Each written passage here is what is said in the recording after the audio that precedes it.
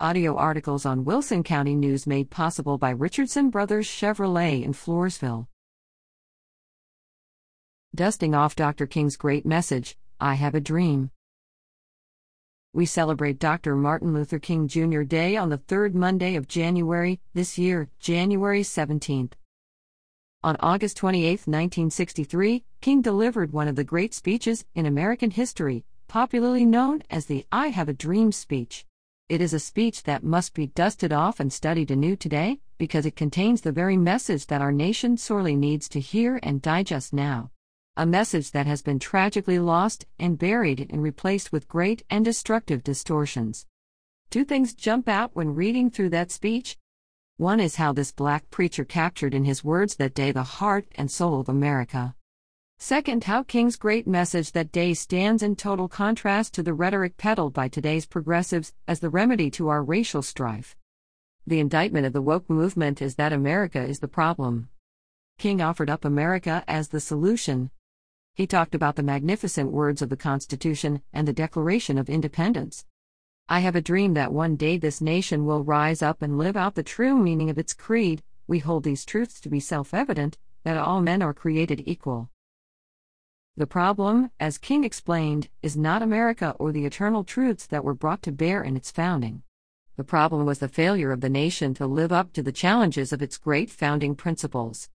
This was the heart of King's message that day. He appealed to the nation to realize the dream of its founding fathers, not to crush it and bury it as we hear today. The problem is not white people.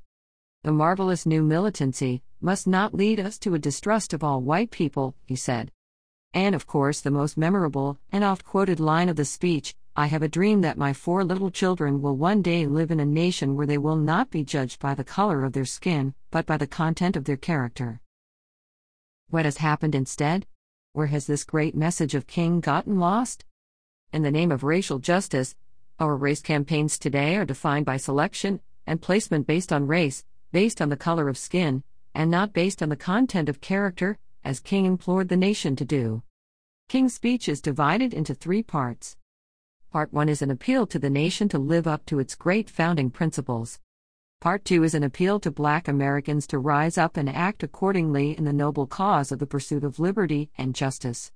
Let's not drink from the cup of bitterness. Part 3 is an appeal to the ideals of the Christian soul of the nation. He quoted the prophet Isaiah that the crooked places will be made straight, and the glory of the Lord shall be revealed, and all flesh shall see it together. Biblical truths and ideals have been sadly lost to wokeism, which has for all practical purposes become a religion in itself.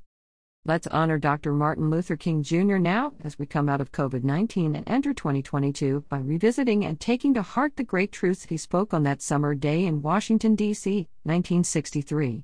Great truths that have very sadly been cast to the side and replaced with the religion of politics and power.